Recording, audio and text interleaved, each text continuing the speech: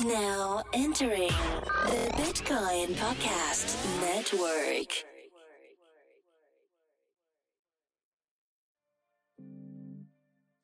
Yeah. Welcome to the Bitcoin Podcast. We in outshine. Bitcoins, we got them. Acquire, never sell. But catch us rolling deep like a Dell. Bitcoin, blockchains, cryptocurrencies.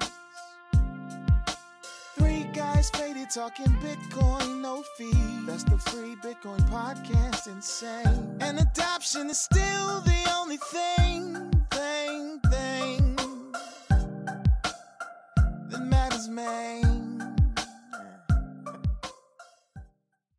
Hey everybody, welcome to the Bitcoin Podcast, 159, I believe. First host Marcello. I'm host number 2, D.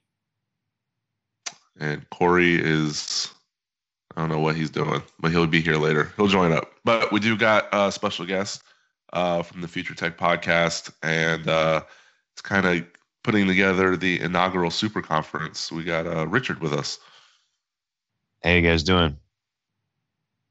We are doing damn good. Pretty damn good. Hey, we just finished each other's sentences, D. That's how kindred we are. Yeah.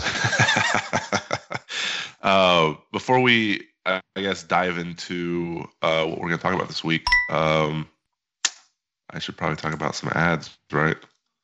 That'd be a good idea. Just get it out of the way real quick. Like speed talk it.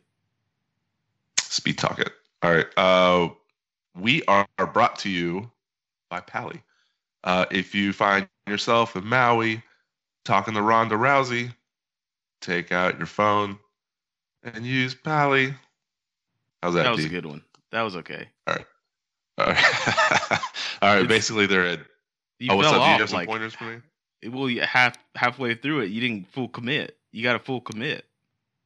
I got self-conscious. Okay, continue the ad. Go. All right. So they're a decentralized social travel ecosystem comprised by Pally Social, which is really cool. It's the mobile app that has this that's been live for about 6 months, and it's a community marketplace where visitors can immerse themselves in new cities. So it kind of encourages you to go out and visit like these new sites and everything. And it's through this unique experience curated by local hosts. So it's all about community. We've been running press releases for them to kind of promote, like, there's no tolerance for abusive, malicious, violent behavior. So we want you to know that it's really, really safe. The pre-sale sold out in 11 minutes, so it's really successful. There's a lot of visibility on the project. They're preparing for their upcoming crowd sale on October 15th, and you can find more information at pally.co. So we hope to see you there. Yep. All right. So what should we talk about? What should we talk about this week? So I thought something was very fancy, and I'm only using fancy because I haven't had my second cup of coffee yet. There's a better word for that. But last night, right before I hit the hay, lay to rest, a long work week, put the pin in it. I see a nice little article headline that says like China may resume trading, but the exchanges will be licensed. And I just like to say, I kind of feel like Nostradamus on that one. I've been feeling like Nostradamus a lot lately. I don't know. Yeah. Are there any opinions about this China stuff, or are you guys over it? Like 1,000%. Richard? Any opinions? Did we lose Richard? No, I'm here. Can you guys hear me? Oh yeah, we got you. Yeah. So No, I think it makes total sense. I think China just wants to exert control. So, yeah, that's what they'd like to do. They like to slap everyone around, make them show them respect, and then they come in and enforce their rules. But they want their part of Bitcoin. They want their part of the crypto, the crypto world. So I don't doubt that they'll license stuff how they want it and then let it run again. You think they're gonna tax it in some kind of weird way, or the license is the tax? Yeah, they just want to make sure they can control it how they want it, and then they'll let it run. As long as they can get money from it and extract their pound of flesh, they'll be happy to run it. Give me your pound of flesh. Government sounds so evil when people use that quip, but it is true. Yeah, they want the flesh. I feel like they're gonna unban it just so they can ban it again. Do you think there's Sounds a like ban China. unban calendar that they have? Because I just think that's how they instill fear and compliance. Is just randomly, if you know someone and they just randomly slap you, you're like, what the? I think that's what they like to do. They like to let things run, see how they go, and then take control. And I think it's going to happen more times, many more times as things go. I just had a random visual where like a group of 5 Chinese people are standing in a circle, just having a good time, maybe eating some froyo. And then like a cop walks up to them and slaps one of them in the face and takes their froyo and walks away. And no one knows why. They're Exactly. like, what happened? They're like, I don't know. I guess I did something. But I don't have my froyo anymore. Anyways.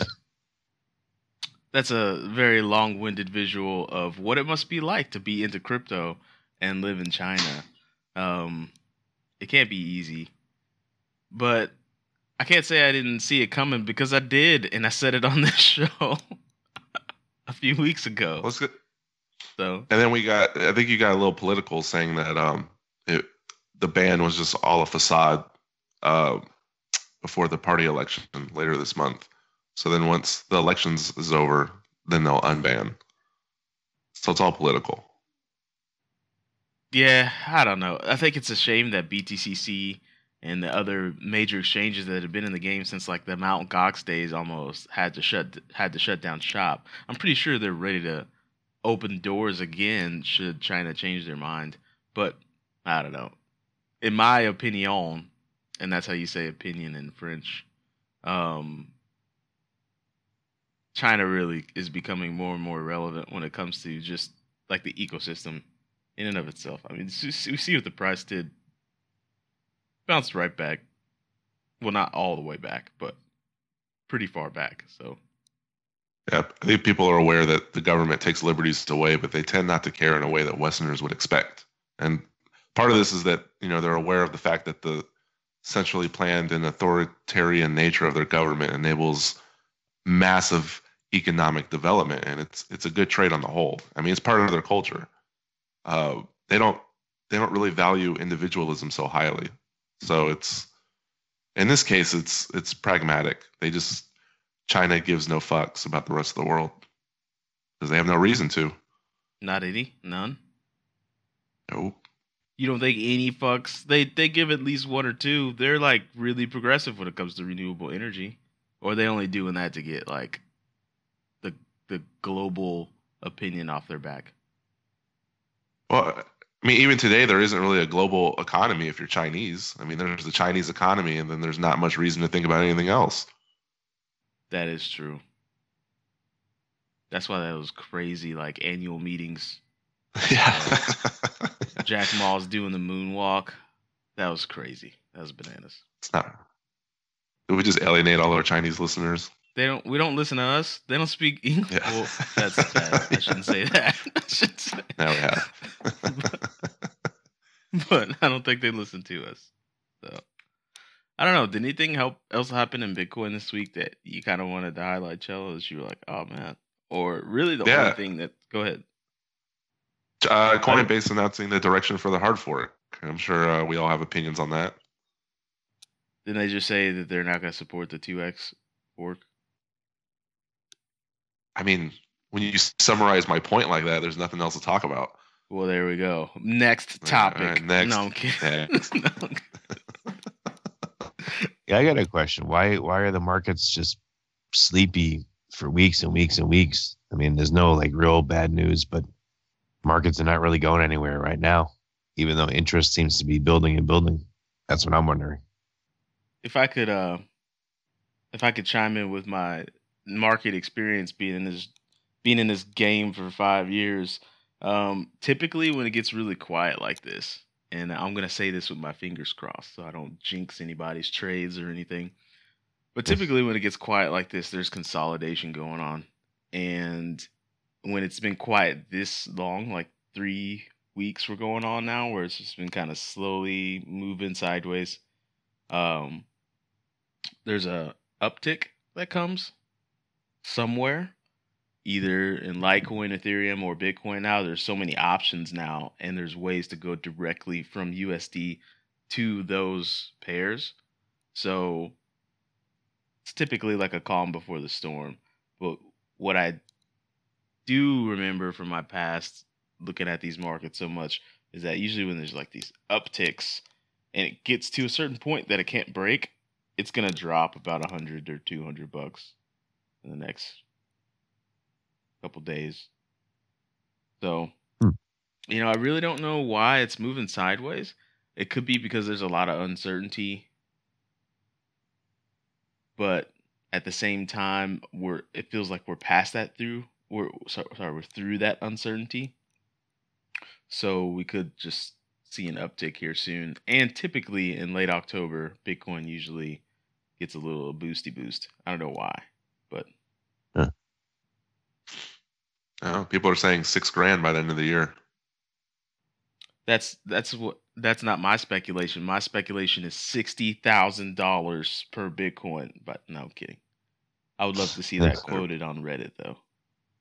Host of the Bitcoin podcast says the price is $60,000 for no apparent reason. He just said next headline: lose all credibility. The Bitcoin Podcast Network has no more credibility.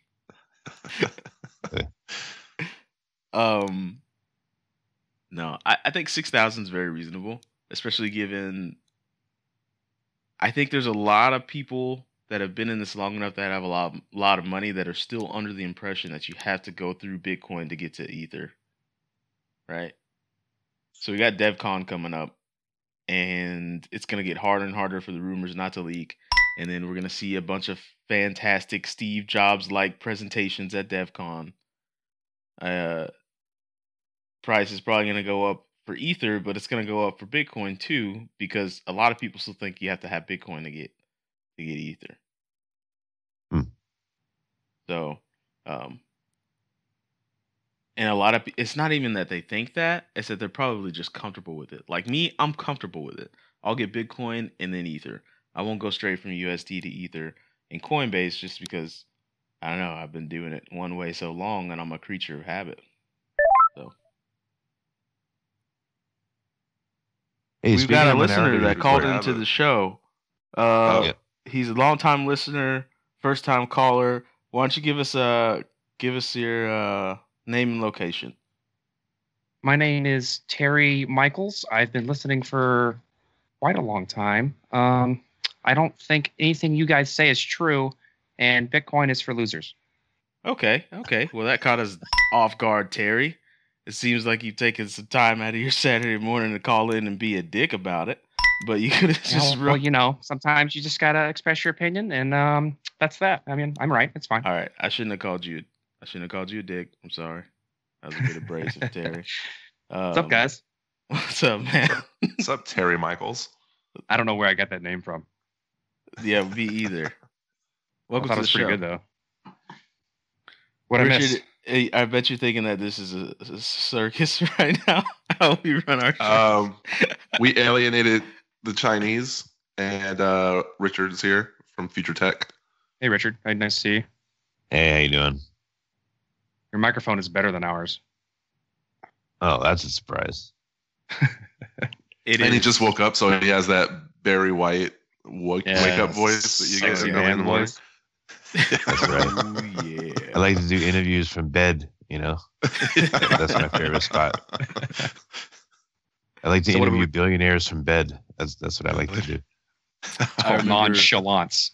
The most excited I was for the Imogen Heap interview that we did is because we did it at 4 a.m, and I was gonna give her my best Barry White voice, and I was like, "That's the foot I want to put forward for Imogen Heap, is that voice." I'm gonna try to hypnotize her.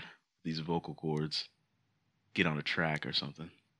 But Why'd you guys do that one at 4 a.m? Was that her schedule? Like she lives so in busy? England, and her schedule takes precedent most definitely over ours. Yeah, you don't go back and forth with her like, that doesn't really work for me. How about that? You just take the first time so you don't lose her. I could feel back then. Yeah. Hello? Yeah, now we're like, you work around our schedule, Imogen. We're bigger than you now. You haven't had a hit in a while. You work on our schedule. I think Corey dropped out. No, I'm here. The internet's not kind to us today. I'm fine. What are you talking about? I don't know. It sounded like he dropped out on my end. Anyways, so to catch you up, Corey, we talked about how China is reneging on their ban. Maybe the rumors are already starting to surface where China's like, we were joking. It's cool after all. And then we talked about how Coinbase.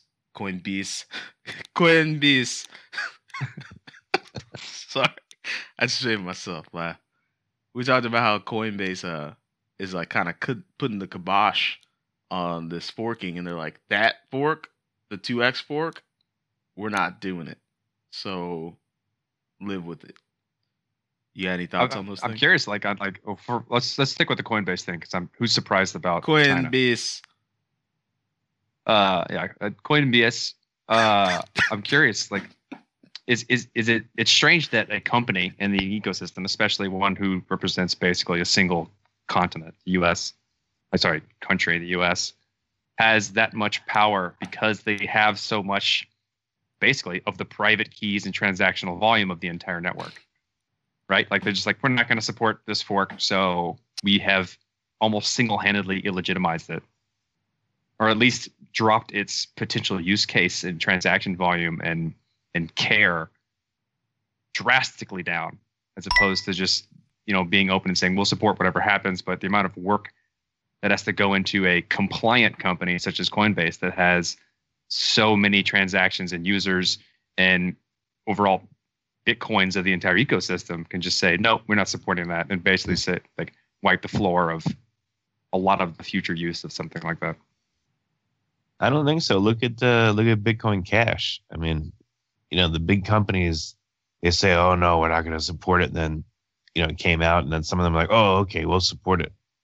So, I mean, they're trying to throw their weight around, but Bitcoin's bigger than them. So I think, they may change their tune if it goes through. That's definitely true. Do you think that they'll change their tune in the same way as they did for Bitcoin Cash, where it's like, all right, we'll eventually give you access to those things 6 months from now, when who knows what it's going to be worth, or like, because there's a limit here. There's only so much they can do this. There has to be some threshold. I think they're like China. Yeah, that's what I think. Say what?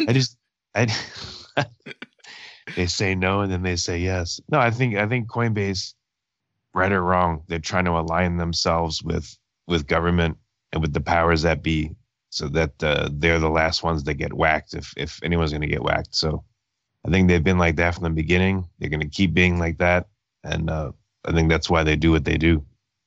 I think this is a fundamental flaw in a centralized model being built on top of like being a custodial key holder for people with this technology. Because if this technology can fork, and if you're a centralized, basically holding other people's keys, you're then subject to the wills and desires of the people whose keys you hold.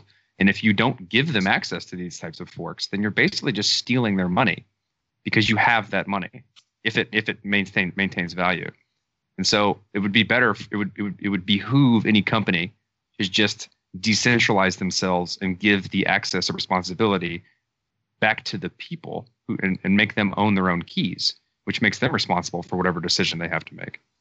Yeah, I want to piggyback off that, and I want to say, what is with companies not having the bravado anymore to push consumers in a direction?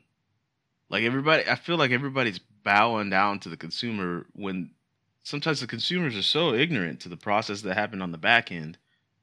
If you know the better option, why not push them that way? Like, how come Coinbase a long time ago hasn't said, hey, if you're going to let us be the custodian of your keys, we're going to do multi-sig, and you're going to have one of these private SIGs too.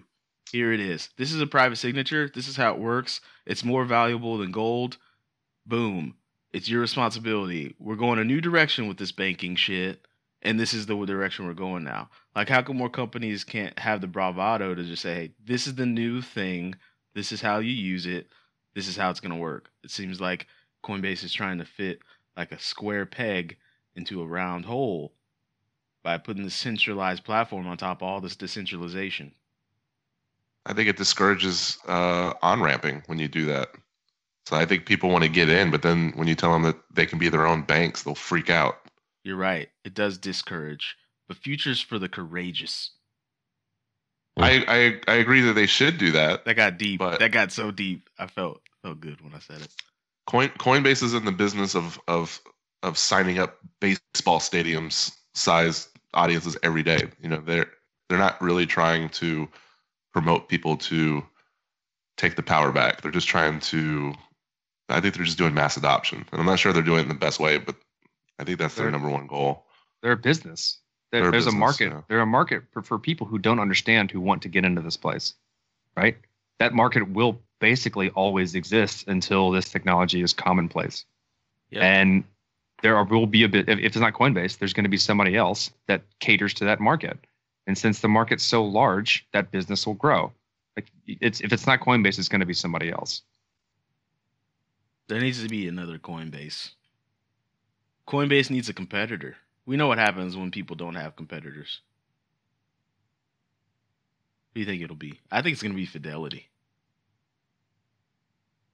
The life insurance people? I don't know. No, Fidelity Labs. Yeah. Fidelity, the company. They have like $3 trillion under management, but they're real innovative with Bitcoin and stuff. I talked to them, and they'd be good for you guys to interview. Yeah. Either Abigail Johnson or Hadley Stern. He's like the second in command. He was really good. They talked about how they accepted Bitcoin in their cafeteria for a year, and they're into it. They're mining themselves, and they're one of the big dogs that seems to be friendly with it. They're mining Bitcoin and Ethereum at the same time. I mean, they're poisoning themselves to be an exchange. They're poisoning themselves to be a competitor to Coinbase. A lot of people use Fidelity to do day trading. I'm just saying. I've been feeling like Nostradamus lately. There's another nugget. All they have to do is the CEO not to say something stupid, and they'll be all right. But it's just a matter of time before each CEO says something really stupid. Go ahead, Corey. I want to know how many times you've been wrong. Nobody's tracking that, Corey. I only track when I'm right. It doesn't work that way. It doesn't work that way. I've been told that. I've been told it doesn't work that way. But from my seat, always being right's a good feeling. No, I'm kidding. I don't know. I've been wrong about a lot of things. I was wrong about, if you listen back, oh man, I'm about to put myself on Front Street. I listened back the other day. I actually, in one episode only, was a very loud supporter of, hold on, let me look over my shoulders. Bitcoin, not XT, but Bitcoin, Unlimited? Not Bitcoin Unlimited. I think it was Bitcoin XT. In fact, I know it's Bitcoin XT because it's in my subreddit tabs, and I really like the name. And that's why I do things. You liked Bitcoin ND for a while. I think it was ND. It was Emmett Goon Sarir's flavor. Because that's Emmett Goon, and he's Bitcoin Batman. There's really nothing that, even though times have changed, he's not so much Bitcoin Batman anymore. But at the time, Bitcoin ND had some great features.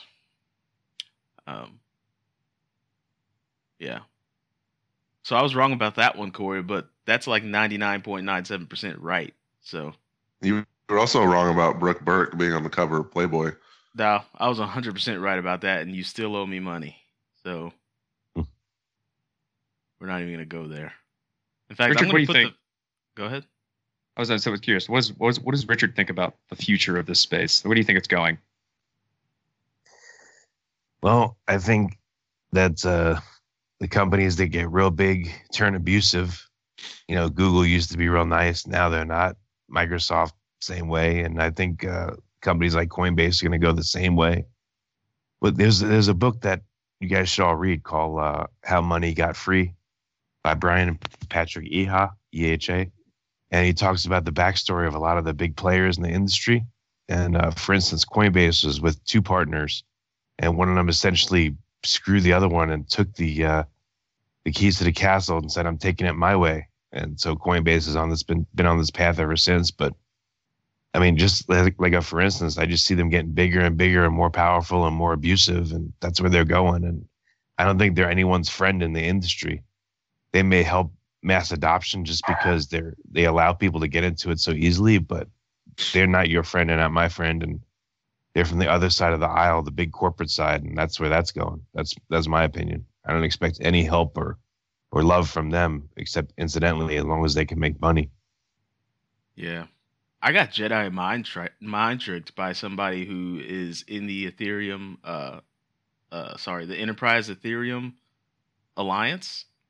It was crazy. Like, I was talking to him, and I was like, "Hey, man, like Ethereum is really cool. It's public blockchain, really advanced, amazing. But like this whole private blockchain thing just makes it feel like there's gonna be ultra middlemen. Like we're only perpetuating the system that exists today. There's going to be this closed network of banks, and then they're going to hold all of this wealth and share in this stake in this proof of stake system, and it's going to be a wrap."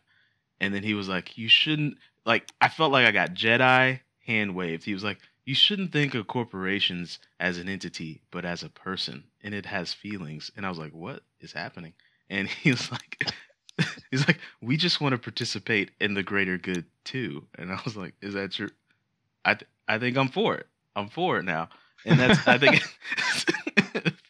and I think that kind of piggybacks on what you said, Richard. Like, these businesses, they have the money to throw their weight around, and then they get so big, and then they kind of flip the script on everyone by saying, "Hey, we're just trying to participate just like you guys, and we're going to do it in a way that benefits us the most, just like you guys are. So screw you at the end of the day." And that's kind of like, I feel like how the story goes. I don't know. Like there's this like the technology that we're talking about is it I guess helps enable or incentivize the idea of, like, I guess the term that's been coining up, the co-opetition, and it's more transparent than previous types of businesses that were like this in the past. And so we're seeing it more clearly. This stuff has always happened. We're just seeing it now. And the fact that, like, money or blockchain money, Bitcoin, Ethereum, things like that, are so much more liquid, and the power is more in the users, that if it becomes clear that someone's doing something, it's so much easier to just take your money somewhere else. And like, whereas before you didn't have much of a choice, you just had to kind of go with the whim of the things that were happening and say, well, this is where I bank, and there's nowhere else to bank. Or it was like such the hurdles of moving your money to a different place was so difficult, or you literally couldn't do it. As time goes on and these things like start to get bigger, I think that it's just a better ecosystem because you could move where you want to go, and it's so much more clear on what's happening at a root level. Maybe I'm wrong. Maybe that's me being ideal, but I feel like that's the kind of the reason we're doing this is the transparency and liquidity of like how we can control our own money. I think you're being ideal. I think it makes a lot of sense. I hope it goes that way. This would be me in a perfect world for D. I go to the bank because people still do that, and I'm like, "Hey, I noticed that you're making crazy amounts of money with my money. I have a private key to that, so I'd like for you to stop doing that." And they say, "Okay, no problem." Like, that's what I would love to have happen in a perfect world. But in the fiat system, it's not designed that way. It's designed like, "Hey, we're going to take all your money. We're going to give you these IOU digits, and we're actually going to go loan the shit out and make a boatload of money off of it." And you don't have any say in the matter, because once you deposited it here, it wasn't yours anymore. And you know that deep down. So I don't know. Well, here's something I just thought of as interesting, kind of scary, but Coinbase is the on-ramp for most people, right? That don't know and don't really care. They hold your private keys. That's fine. Well, what about if this keeps going and a mass number of people can participate in Bitcoin but they're happy to let whatever institution they're with hold the private keys. So now Bitcoin becomes essentially for them just like fiat. It's not really controlled by them, even though they feel like it is. And a large percentage of Bitcoin is held at these large institutions, and the private keys are held there. So it just turns into another version of fiat. So you got like a sanitized Bitcoin that people can feel good about participating in, but they don't truly control. And if you think about it, that's what Coinbase is doing. It's creating like a big pool of Bitcoin and Ethereum and Litecoin that is like that. It's fiat-esque. They're an on-ramp, right? They're necessary evil for getting people into the space, kind of like what AOL was for the internet.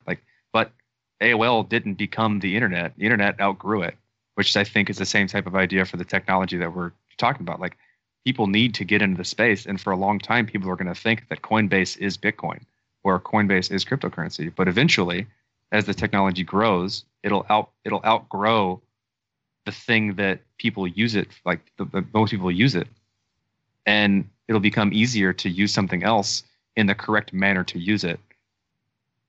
So that the other thing will just become obsolete if they don't adapt properly.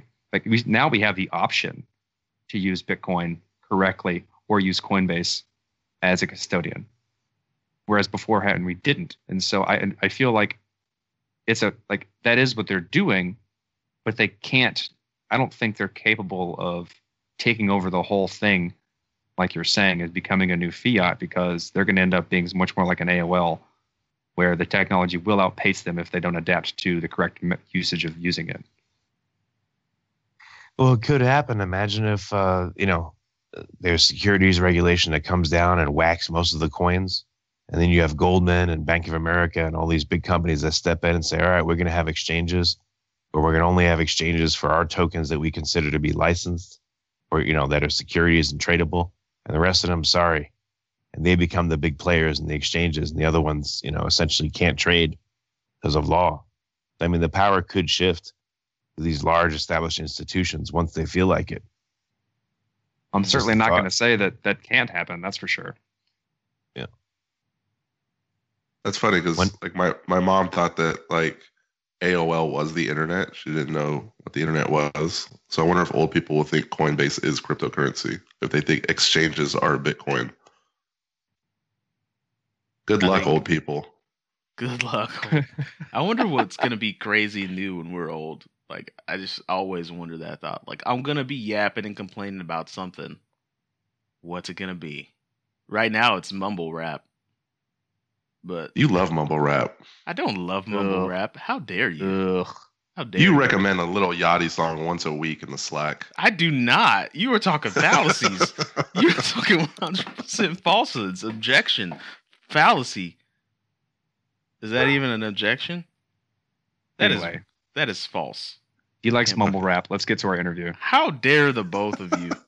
You guys are lying. Anyways, Cello, introduce our guest, please. Captain Liar Face. All right. Ian Bellina. He's a cryptocurrency investor and serial entrepreneur. I like this guy because he shares his money making hacks with the world for free. Not gimmick free, like here's some advice, buy my book. I'm talking free. So go to his Twitter. He shares his portfolio with you daily. Let's get rich. Find out what to invest in. All the things Corey's afraid to talk about. All the things Dimitri hates to talk about. We talk about it. Yachts.com. Helipadsonyourroof.org. Champagneforbreakfast.net. Ian Bellina, let's get to it. Champagneforbreakfast.net. I love it. Somebody please go get that. All right. Here it is. All right. So today on the show we got Superman, the Made Man, or simply you could just say his name is Ian. He's the author of the Complete Freelancer Guide, and we're hacking the system and crushing the 9 to 5, my brother. We're doing it. Yes, we are. Yeah. Cryptocurrency influencer and investor. He's been featured in Wall Street Journal, Forbes, Inc., Entrepreneur, all the big publications.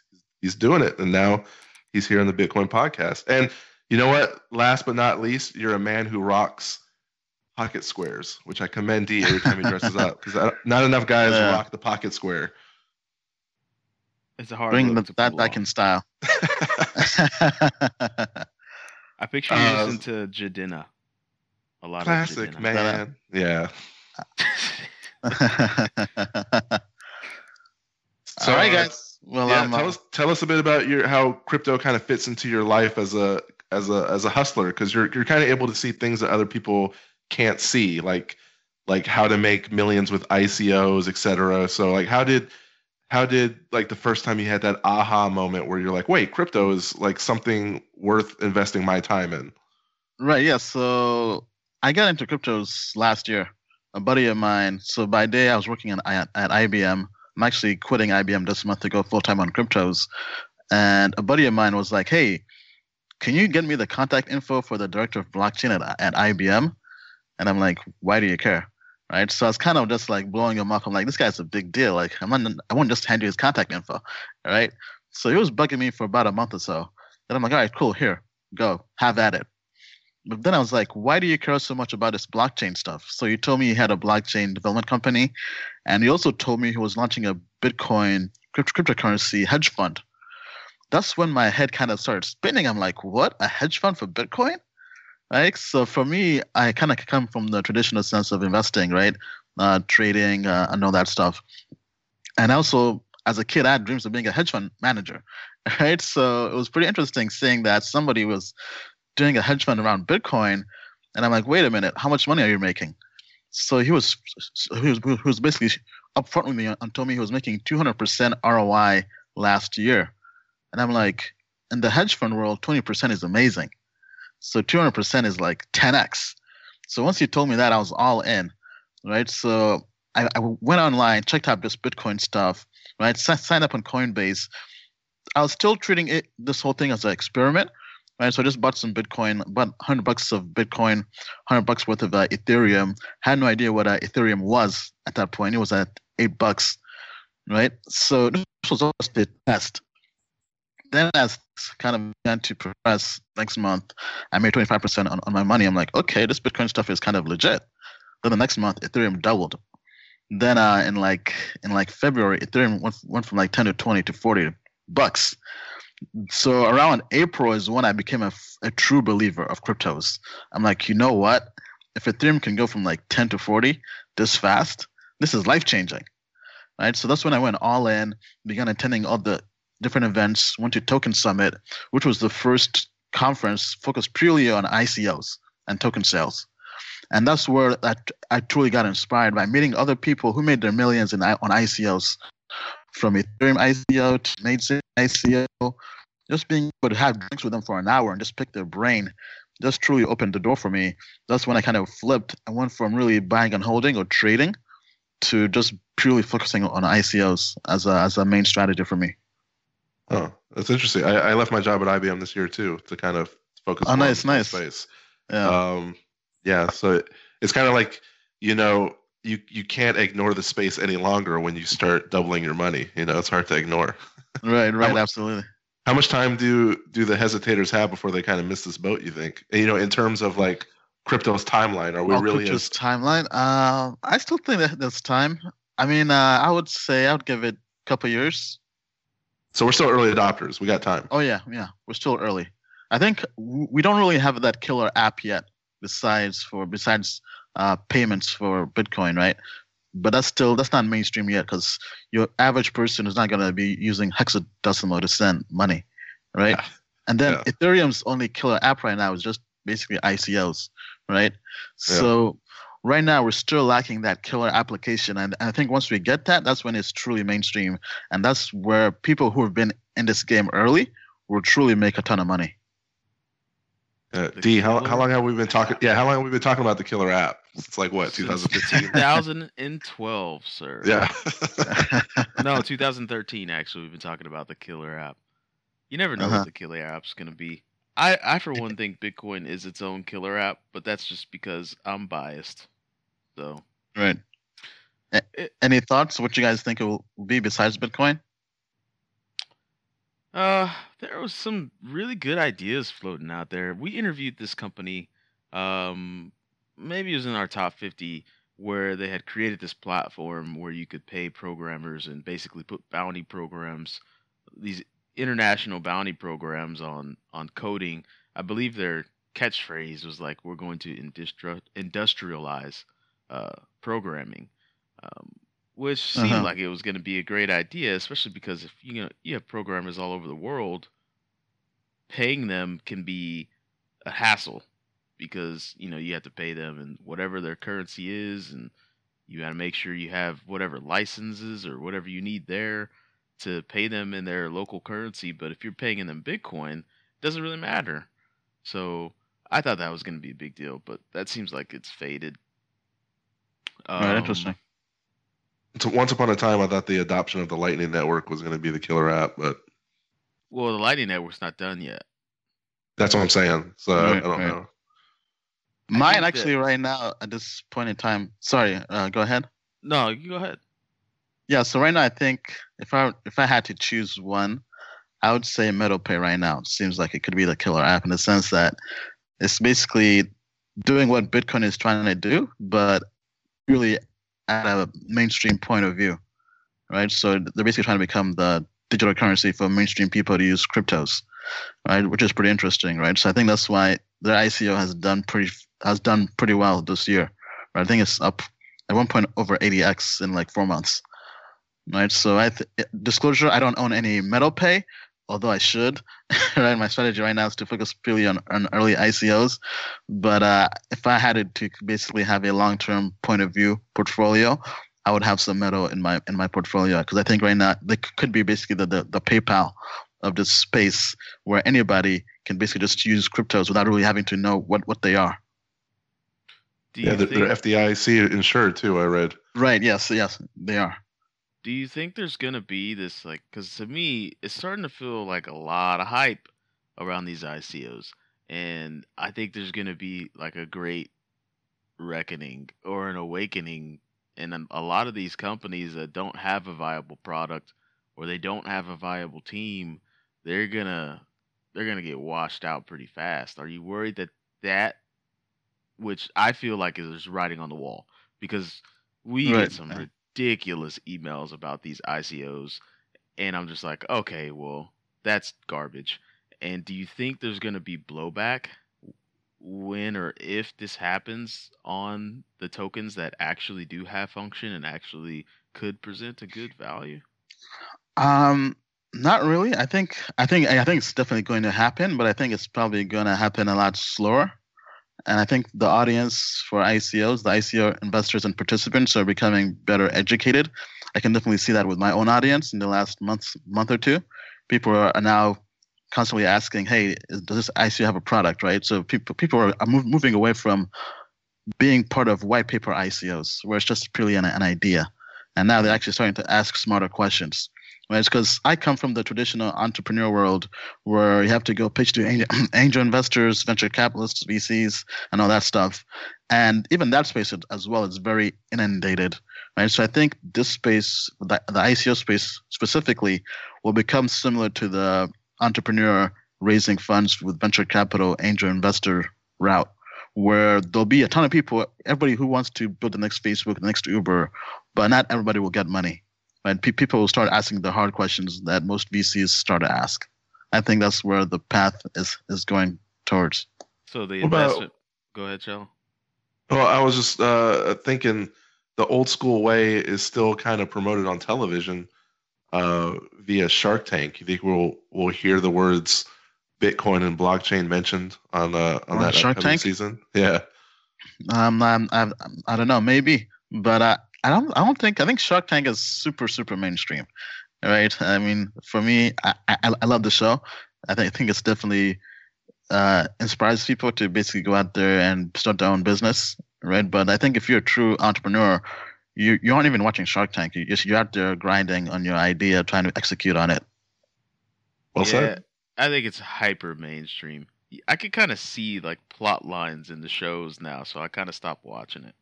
Like they put one super garbage project on there, and then they put really great ones. Like a guy coming, I call this Chegs. It's a chair with legs, and they're like, "What? we already have that." But it's one. I do agree with your statement that we're still pretty far ahead of the curve. I even think we're further ahead than a couple of years. I think it's going to take a good 3 to 5 years before this mass adoption. I say that with quotes. Mass adoption takes place. Just because there's a huge learning curve, and people aren't willing to take that dive. They're not willing to learn this stuff. That's what I found firsthand. You have to have that reason that just kind of motivates you to dive all the way in, right? Because with me, once you have that coming to crypto moment, right? that once that flip is switched, it's kind of like going in the Matrix, right? You can't go back. There's no going back. Yeah, it came to a point where I was doing cryptos 24/7, not even doing my job, right? So after a few months of this, I'm like, you know what? I should just leave. Yeah, we can't be the only two IBMers that were like, you know what? We saw the light. Let's get out of here. So yeah, I'm pretty sure a ton of them. You're getting some gains. What are some tokens you like? Because I'm sure somebody's listening. See, Corey and I, we shy away from giving advice or even saying things that we invest in, because we don't want the blowback and we don't want to lose anybody money. But apparently, I mean, from what I hear, you're cool with saying, hey, these tokens I like, these tokens I would dabble in. So what are your top three or top three? All right, so I'll kind of, since I do lots of ICO tokens, almost my entire portfolio right now is ICO tokens. I'll kind of cover tokens I have right now in my portfolio that I like, and then tokens that aren't yet in my portfolio that I like as well. I know what to kind of disclose. I'm not a financial advisor. This is not financial advice. Oh, we got this is just me sharing. This is me sharing my own opinion. All right. So, what I like right now, 0x. I'm very bullish on 0x, long term. Right. 0x protocol. The project is a decentralized exchange, and they're actually Ethfinex, which is the company that owns Bitfinex, is launching a separate exchange for ERC20 tokens. Right, and that's going to be built using 0x protocol. So I think once that exchange launches, 0x is basically going to the moon, in my opinion. So that's one I really, really like. Is that a MyEther wallet like competitor, or will be a competitor? No. So it's kind of like it lets other exchanges basically do what are called, I believe, atomic swaps of other tokens, right? So it basically executes trades off the Ethereum blockchain. Right, so let's say you have some other ERC20 token and I have another ERC20 token, right? As opposed to going to Ether Delta or Bittrex or Poloniex, we can just simply trade peer to peer with this, with right. So other developers can build on top of it and build other exchanges using this platform, right? So it's basically a platform to build a decentralized peer to peer cryptocurrency exchange. So think of it kind of like Shapeshift. In a way, I guess, right? Peer-to-peer Shapeshift, right? But you can build almost any kind of application on there. There's an exchange coming up called Radar Relay that's being built on 0x protocol, right? Where it's basically lets you exchange cryptos from your wallet, right? Kind of like from you with other people. Yeah, that's going to be a game changer. Yeah, so I think that's pretty big. That makes situations like what's going on in China moot. Because exactly, we're shutting down the exchanges. It's like, well, the whole internet's an exchange, so good luck with that. Yeah, so I'm very bullish on that one. Another one I just recently added is Chainlink. Chainlink, I think, is going to be a game changer technology-wise, right? I was very bullish on it last month. This month, I've gotten less bullish on it, but overall, I'm still bullish on the technology. And they're basically creating. They take smart contracts and connect them to the outside world via oracles, right? So imagine being able to get other APIs from payment gateway APIs like PayPal to stock market data. So basically any other kind of API data, right? Could be Amazon, could be Facebook, whatever, and connect that to a smart contract, right? So they're basically acting like the middleware or the glue between the crypto world and everything outside of cryptos, outside of blockchain, right? So being able to get data feeds and plug them into smart contracts is pretty huge. So that one came out this week, and it's already 1 or 2x above ICO price. And they've already been featured in Gartner, which is pretty big for an IT company, especially for a blockchain company that just launched recently. and they have a proof of concept they've done with Swift banking, the banking network, which is the same network Ripple is trying to replace. So that one's pretty good in my book. Now moving on to ICO tokens that either just wrapped up or haven't yet occurred. One I'm very bullish on is Icon. So they've been kind of labeled the Korean Ethereum or the Korean Neo, and they're basically building blockchain 3.0, right? Called interoperability. Basically, the internet of blockchains, right? So right now we have all these different blockchain systems. We have Bitcoin, we have Ethereum, you have Neo, right? How do you get all these different blockchains to talk to each other, right? So now we have all these other projects out there, right? So Icon is similar to Polkadot, to Cosmos, to Aeon, right? So they're basically trying to get multiple blockchains that are totally different to talk to each other and have basically interoperability is the term, right? Mm-hmm. But Icon is super, super undervalued, right? They already have 25 partnerships with universities in Korea, with Samsung Medical Hospital, with businesses, right? With big businesses, right? So it's not just an idea, right? While other other projects out there like Aeon and Polkadot are still white papers, really, right? They already have a prototype. Their mainnet is launching in November. That's a target date, and they only raised $40 million for the ICO. While on the other hand, Aeon, which is looking to do something similar, is trying to raise $200 million for the ICO.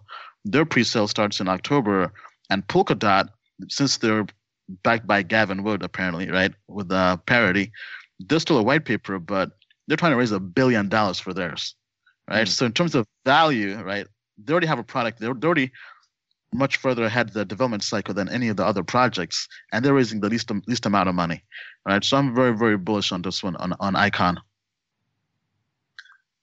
And then the second one I would add is OneChain. OneChain is I like to call them basically the Chinese Ripple, right? They're basically trying to build a distributed kind of like an inter-banking or payment platform, right? So basically what Ripple is trying to do with banks, where they can let other banks talk to each other, they're trying to build the same thing with a financial platform, but more open, right? Ripple is known for being closed, right? So OneChain is doing the same thing. And the good thing about them is this is being done by the CTO of Factom. And Factom has been a pretty good ICO, right? Yeah, so Factom's if you're solid work. Yeah, so it's a very solid team, all-star team, as I'm known for saying, right? So Factom, if you're part of the Factom ICO, you should by now have over 250x return on your money, maybe slightly lower than that with the whole pullback.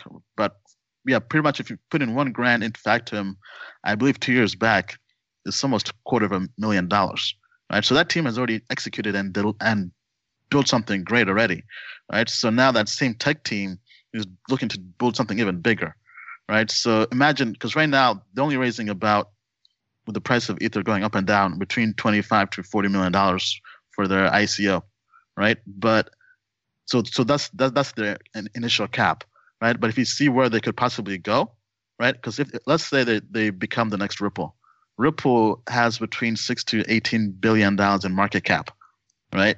So if they can even get a quarter of that, let's say they get 2 billion or whatever, right? That's over a 66x return on your money, if my math is right, right? So I'm very, very bullish on OneChain long term, and that's spelled with a WANCHAIN, not confused with some other knockoff or some other that's kind of a scam, spelled ONE. So not the number one, but one like in I don't know, Wonderland. I don't know with the A, but yeah. So those, one the Chinese one, I guess. So that's one I'm bullish on as well.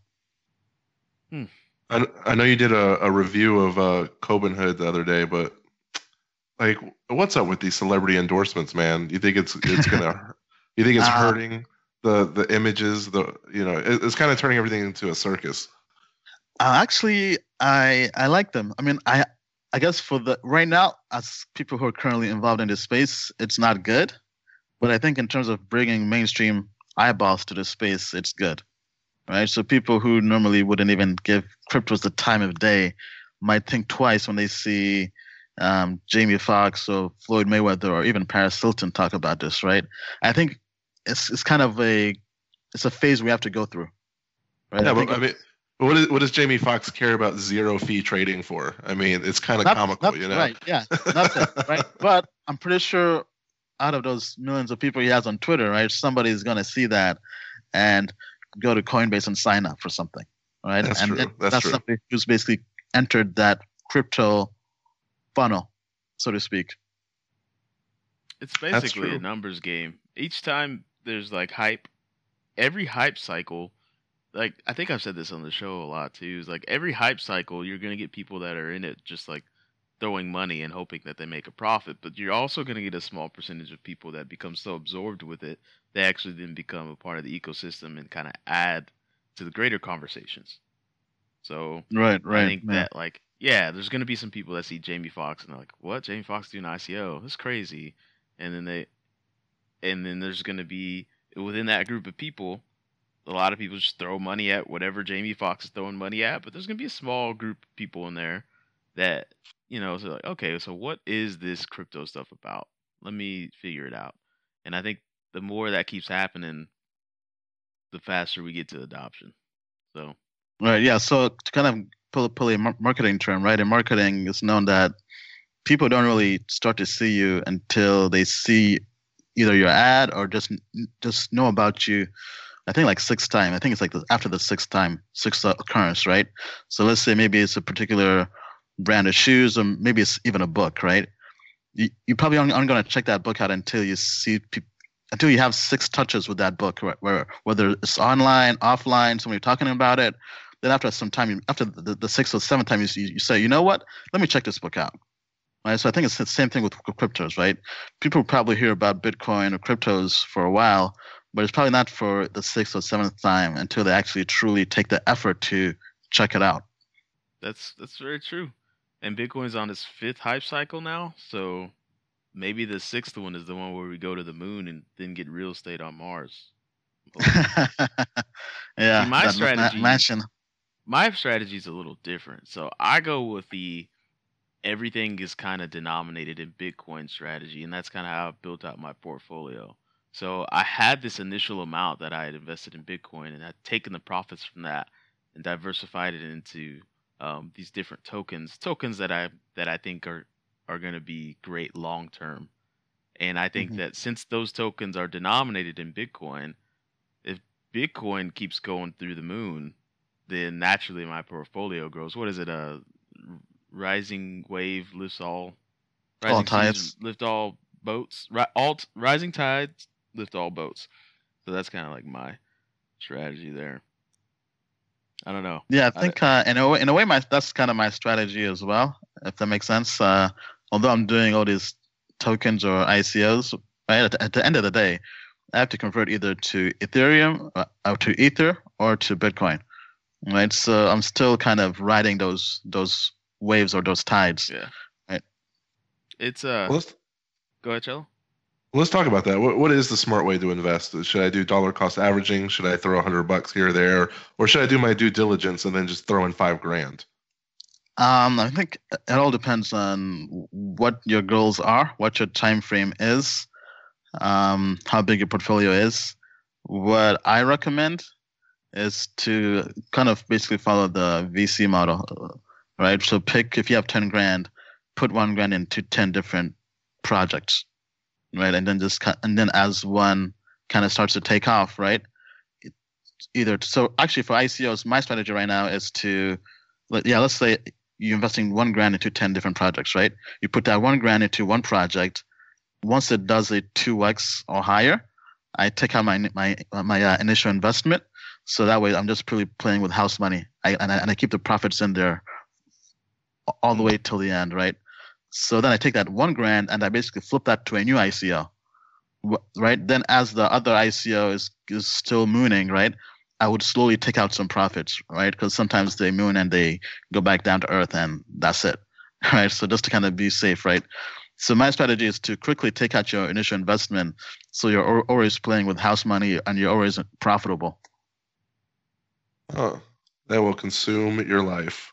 That's Yeah. Oh, That's yeah. why he quit his job. That's like, it's like I can't Yeah. work It's a and pretty make all this money at the same time. I guess I'm just gonna have to make all this money. yeah. yeah, so it's a pretty actively involved strategy, right? I mean, sure, if you want to just buy and hold, right, you can just do that as well. That one, you definitely have to make sure that whatever you're doing is something you believe is going to still be around Yeah. 5 years from now. The buy and hold strategy, or as I like to call it, the bold strategy, Bold. Okay, that's has nice. That's nice. has paid off the most. But that's a lot of, like, people underestimate holding, but they don't realize how much fortitude it takes to hold. Like, when I look at my main portfolio and I see how much money it loses in a day sometimes, it takes a Right. lot of guts to not, okay, let me get out of this. This is too risky. And I just wonder how many people in the last 5 years since I've been into crypto are just couldn't handle it and they sold at a loss and now they're like debating jumping off a bridge. I don't know. It takes a lot of fortitude to hold. So Right, the buy right, and yeah. hold, the bold strategy, I support you if you do that and you're listening to today's Yeah. show. I mean, That's why I so- like. uh, That's why I like Ian so much, is because he has this transparency where he has this end of the day portfolio snapshot, and I think he was at 222,000, and then the China stuff kicked in, and he went to like 170, and I was like, oh, lost 50 grand in a day, but he's holding there. He's steady. Right. Yeah. So to kind of touch on that point, right? So doing the whole Bitcoin fork stuff, right? My portfolio went to 150, then it tanked all the way to 50, and I didn't sell anything, right? Then Yeah. it spiked all the way to 300, right? So I think if you truly understand the projects and you believe in them, right, then holding is not that big of a deal, right? And for me, I mean, sure, I can start trading them where you sell at the top, then you try to buy the back at the bottom, but that's extra work, right? It takes too much, right? Because since you now become a day trader, right, you're constantly checking the price, trying to find out when's the best time to get back in, right? So with me, I just buy and hold. Yeah. Why are you so transparent? What are the benefits? Are you trying to get people's trust, or what? Yeah, I mean, so for me, it just kind of became as a journal, right? As a daily journal of the ups and downs of crypto, right? Because I feel like that in itself is a better way to get people to truly Trust. become part of this ecosystem than just telling them about it, right? Because, for example, some friends didn't really get in until they saw my daily portfolio snapshots for 3 months, right? So once they get in, they know, okay, yeah, sure, you can make money, but they also know that it's pretty up and down, right? It goes up and down a lot, but I think it just builds more transparency, more trust, as you guys were mentioning, right? And it just kind of shows that this is still a good investment despite all the ups and downs. Definitely. I think that transparency, I think you can never have too much transparency. Oh, maybe there's some situations. Unless you're Ken Bozak, yeah, then you might want to reel it in a little bit. Reel it back. Reel it back. Hey D, do you have any like trader questions for him? Since I'm a trader noob, but Well, I know you mean, traded. mainly it sounds like you and I, Ian, have a lot of the same strategies when it comes to these coins and these tokens, and that's like you look at the same things I do. Look at the team, look at the tech. I get second and third opinions, like, just because we've been doing the show so long, we've been afforded with having a network of like, hey, I heard about this project. What do you know about the team? What do you know about the history there? And just kind of, I don't put money where I don't feel like there's a strong enough product or a strong enough team to get behind. And yeah, that's that. And I take my profits from one token and just pour it into another. So that's right. I mean, it's not, like you said, it's like playing with the house's money. You take that profit once you have it, and then you get to diversify even more, and hopefully, get more profit. So yeah, so I do have a strategy I kind of follow when it comes to trading. This is more swing trading, right? Which I don't do as often. I haven't done a swing trade in almost a month or so, I think. But usually I just buy breakouts. I buy basically ascending triangle breakouts, if you want to get kind of technical with it, right? So I just kind of wait for that big momentum push, and either it's usually based on Yeah, usually just based on the technical fundamentals. I check for 3 confirmations. First one being the ascending triangle. I found those to be the easiest to make money on. I'm sure there are all these other patterns, right? But I think I just kind of to basically use a gaming term, I just like to cheese, right? So I think the ascending triangle breakout is basically cheese, right? You can just basically milk that to death. Mm-hmm. So then I also do check for confirmation. I check from some other kind of either news coming out or whatever, right? Some other kind of bullish indicator. Then I also check on Twitter. Twitter is wonderful for getting other opinions as well, right? So just simply put in the crypto's acronym in Twitter, right? So $ MTL for MetalPay, for example, right? And you'll see other traders' opinions on that, right? So then I just look to see, okay, does anybody else who is using technical analysis have the same point of view as I do, right? So if that's the case, right, then I basically go in on a swing trade, right? One thing to make known is make sure it's technical analysis they're using for their opinion, right? Not just somebody saying, oh, this crypto is going all the way on the moon, right? So I use those 3 things to kind of decide when to get into a swing trade. That's sound advice. I hope you guys that are listening today are taking all these bits of advice. Oh, actually, and I also add on, right? So how to find what cryptos to trade, right? So the way I normally do it is just go on CoinMarketCap and just sort by daily volume, and we'll show you the most actively traded cryptos for that day. Now, usually you'll see some crypto that's not normally there, right? So, for example, I noticed a month ago, was in there, right? I'm like, okay, why is this, right? And that was when they had the whole plasma announcement and all that stuff, right? So there was news that day, right? So maybe just go through the top 10 and just kind of go through that list. And I find cryptos that still have room to grow, right? Usually lower in market cap, right? And also go through and find the ones that have the highest percentage gains that day, right? Those are, and you usually have enough trading volume, right? Usually over 1 million per day is pretty good. So I used those 2 methods to basically find what cryptos to chart.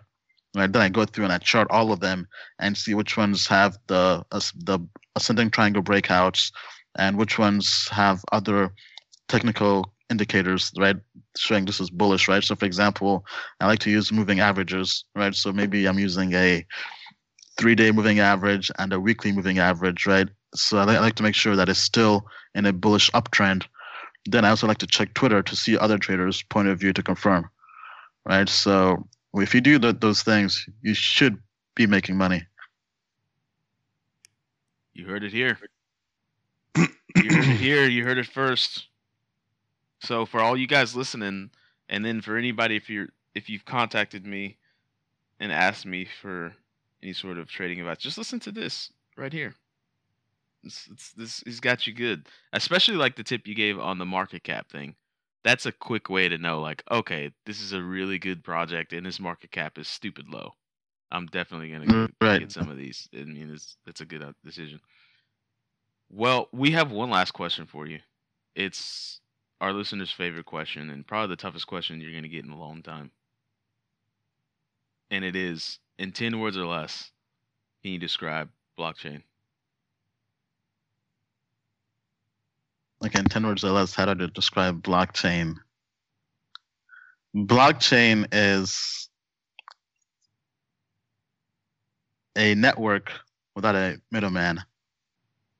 Simple as that. That's pretty solid. That's network without a middle. That's 6 words. You're well under. I like a lot of people know that hard. So good job. There's not a lot of people that can get it on the spot. 10. Yeah. There was like, let me give you my dissertation. Does that count as 10 words? And they're like, no, it does not count. So let people know where they can find you. I know you got Telegrams, Instagrams, Twitters, books. Yeah, the best way is actually on my YouTube channel, youtube.com/hackingthesystem. I do weekly live streams covering ICOs and even just regular crypto news, right? And they usually go 2 to 3 hours long. They're interactive, right? I take feedback I go back and forth with my audience on different topics, right? One is the AMA where they come and ask me anything for basically 2 hours or more, and the other is just purely just them coming with their ICOs and me just going through, doing the research live and giving my honest opinion on them. So that's one way to find me. I'm also available on Twitter. That's twitter.com/or @diary-of-a-made-man. That's kind of where everything came. Everything was just me doing a diary, right? The whole Blockfolio was a diary. And then also on my site, ianbalina.com. That's IANBALINA.com. I feel like you have to trademark that before Tyler Perry makes a movie, Diary of a Made Man. It's only a matter of time. Maybe. All right. Wait. Well, this is just a podcast, by the way. This is a network. So if you ever want to add podcaster to your resume, man, hit us up. You're always welcome. Yeah. So I do have a podcast as well. Well, not really a true podcast per se, just more of the audio of my content gets pushed on my podcast. But yeah, I'm definitely open to that. And thanks for having me on, guys. I definitely appreciate it. Right on. Awesome. Have a good one. All right, you too. Take care. And that was the interview with Ian Balina, Crypto T-Pain, laying the hot tracks on the internet, like I'm in love with the Bitcoin. And what was the other one, Cello? From Wu-Tang? No, T-Pain. Did we do 2 T-Pain songs? We did 2 T-Pain songs. Oh, man. I'm in love with the Bitcoin. And then, anyways, I'll release that to the public. Yeah.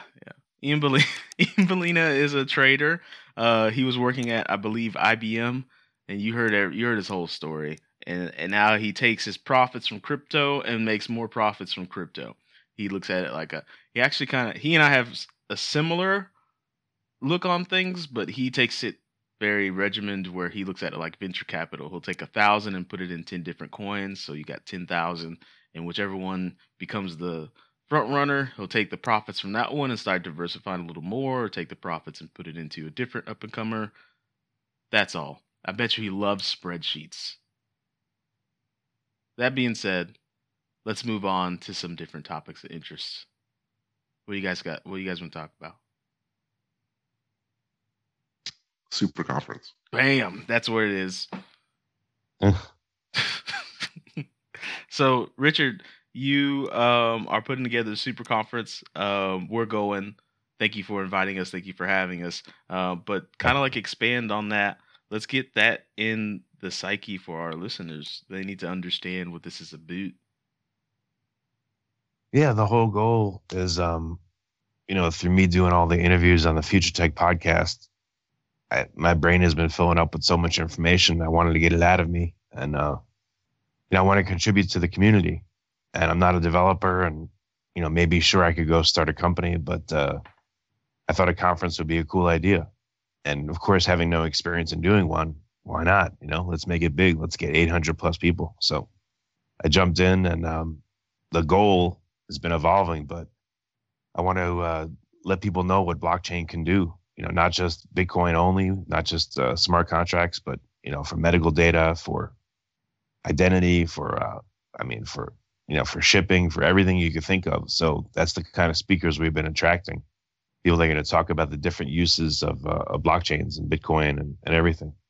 So that's the way the conference is going. And one particular frustration of mine is that there's just not a lot of education for people that don't know much about it. And I mean, most of the world doesn't know much about it. So we're going to have a beginner's class. What is a wallet? How do you use a wallet? How do you buy Bitcoin? How do you get into Ethereum? Like real basics for people that know nothing. And I think that's going to appeal to a lot of folks. And I think most conferences don't seem to have that kind of thing. They cater to enthusiasts, which is great. And we're catering to them too. But, I want it to be welcoming for people, again, that are afraid, that, just want to learn about it and get into it from scratch. So that's another element that's included. I like the cut of your jib where you're like, I never done it, so why not do it? That's like the best motivation of all. I wanted to get involved, hadn't done it, so I'm gonna do it. And I also like Do you follow Marvel comics at all? Not really. I mean, I know Marvel, but I don't follow it too much. Do you know who Bishop is? Bishop? No. Damn. Chelly, you know where I'm going with this, right? Bro, I'm black, man. I know Bishop. I had nothing to do with that. Why do you always have to bring race into everything, man? If you're black and you don't know who Bishop is, then come on. Anyways, so Bishop is a mutant, and like he soaks in energy and then has to release it. And so when you were like, yes, he's a black mutant. He's a black mutant. Well, you're like, I'm soaking in all this knowledge, and I just want to, get it out to the community. It reminded me of that. Anyways, I'm a nerd. So if you guys are listening and you want to go to the super conference, so if somebody's listening, they want to go to the super conference, what are the steps they take to start that process? Like, it's just real simple. So if they're ready to jump in and buy a ticket, great. Go to bitcoinsuperconference.com. If they're not ready and they want to get on our notification list, and we send out emails and info all the time on just different stuff in crypto and keep you updated, then same site and click on notifications. So there's two paths for people, depending if they're ready or not yet. They want to look at it more. Do you make people feel a little bit down on themselves if they're not ready, if they're not fully committed? Like, what do you do? I'll say again. Peer pressure? Like, what? No, not peer pressure. Get in the game. What are you thinking? No, some people just can't jump in right away. So I don't want them to be like, hey, either register or go away.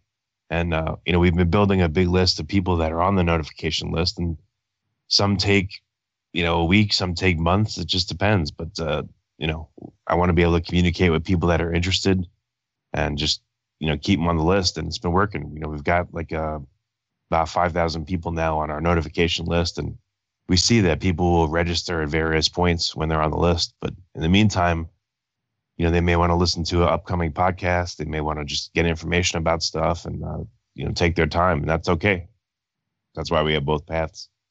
Nice. What about the angle of, hey, why don't you be in the same room with people that are worth a lot of money? Because people like to sign up for things where they know successful people are. I mean, you got Tim Draper, his net worth is $1 billion. You got Eric Voorhees, he's worth $38 million.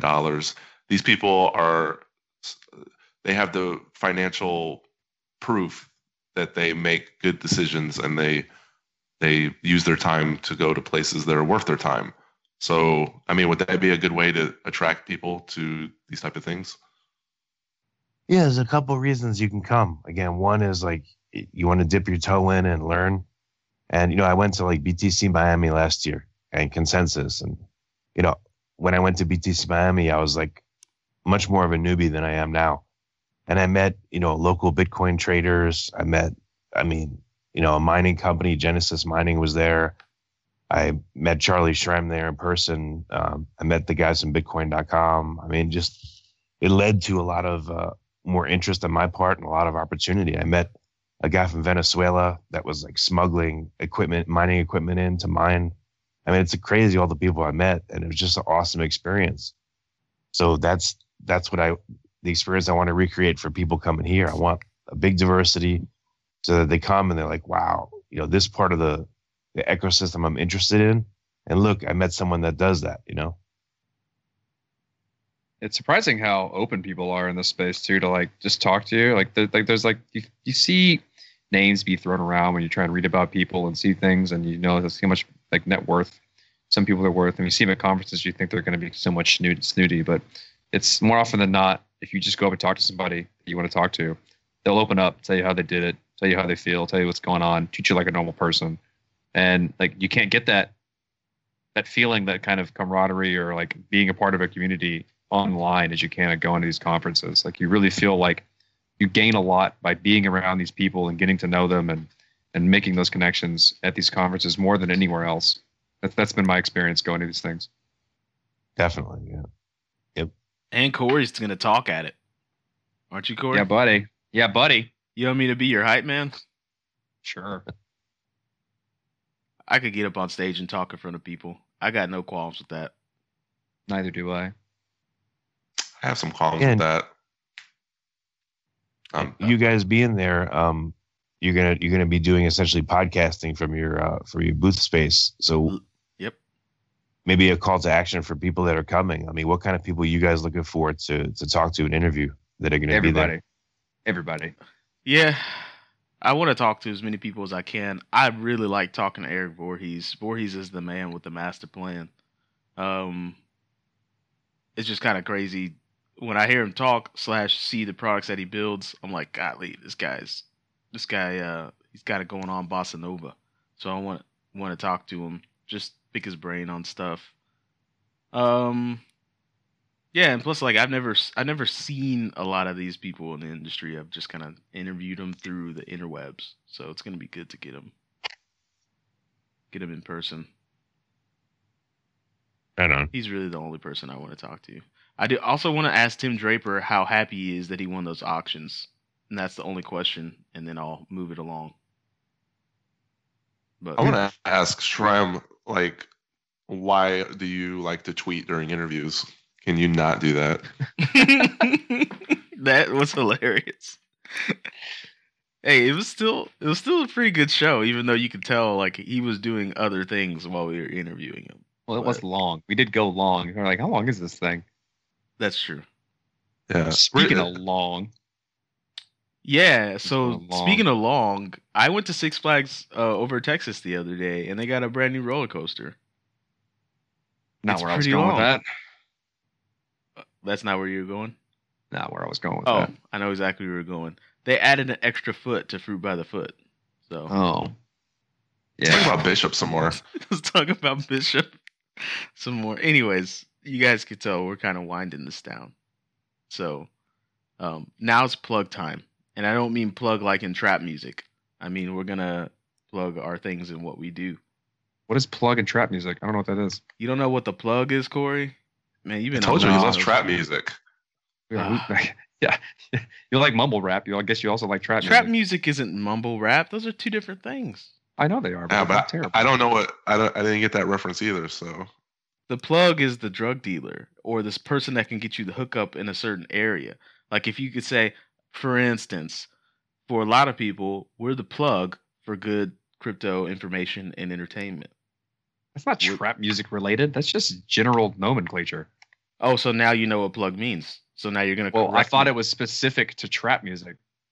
It is. You hear it in trap music a lot. You should hear it everywhere, but it's not like you're not going to hear it in a corporate business meeting like, "Hey, who's our plug over at such and such industry?" It's not going to happen. It may happen, but I know Corey used my favorite word in the English language, so this is a win. What's that? Nomenclature. I love that word. Oh. It's a strange thing I do like to that have word. Favorite. Well, no, word. you know how James Lipton asked you what your favorite word is, or he used to. That would be the my actor answer. studio. Yeah. Nomenclature. Really? Why? And do you say nomenclature or nomenclature? Nomenclature. I'm talking about cello. Yeah, like that. What? Okay, we're gonna end this. We're gonna wind this down. So Richard, why don't you go first? In fact, actually, wait. We're gonna let you go last, so it's on everyone's psyche. Get the plugs. We're gonna do our stuff. Everyone's heard it before. On Twitter at the BTC Podcast. Cello runs the Twitter. Tweet at him. He'll tweet back. Medium.com. There's some posts on there. Corey and I keep saying we're gonna release these blogs, but we don't finish them. I can actually see your unfinished ones in the drive. I got a lot of unfinished ones. You got like 10 unfinished blogs. They're such good ideas too. Yeah, we should probably just finish those ideas and put them out into the public. Perfectionist type stuff. Let's see. What else do we do? You can find us on all of the podcasting apps. When we're not cursing so much, you can give a shout out to Wayne in our Slack. He'd love it. And then you can also share that episode with your grandmothers and bring it all the way down the generational tree from grandmother to everyone. Just share it. All right, I think that's all we got, right? That's all we do.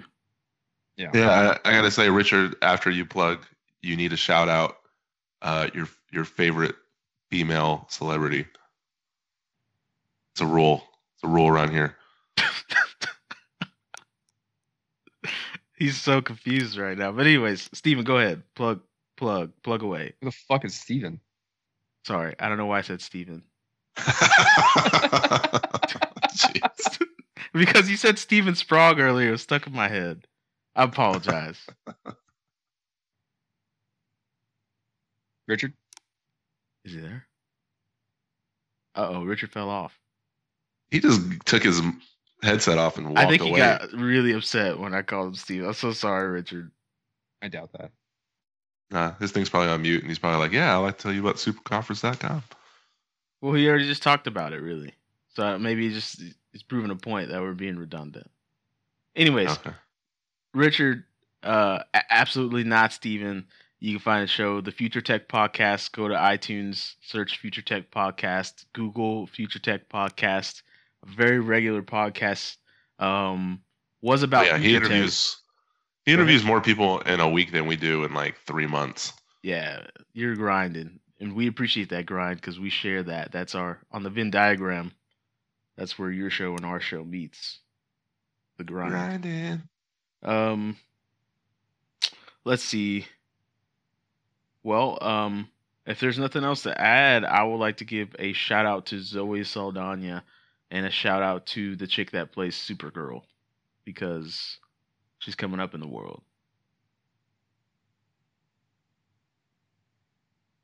Cello, cool. You guys aren't gonna. I left the floor open for you guys, so I need no shout outs. Showing so much respect. Man, you got happy. Shout out to Cancun. We're about to invade you. Okay, that works. Play the outro.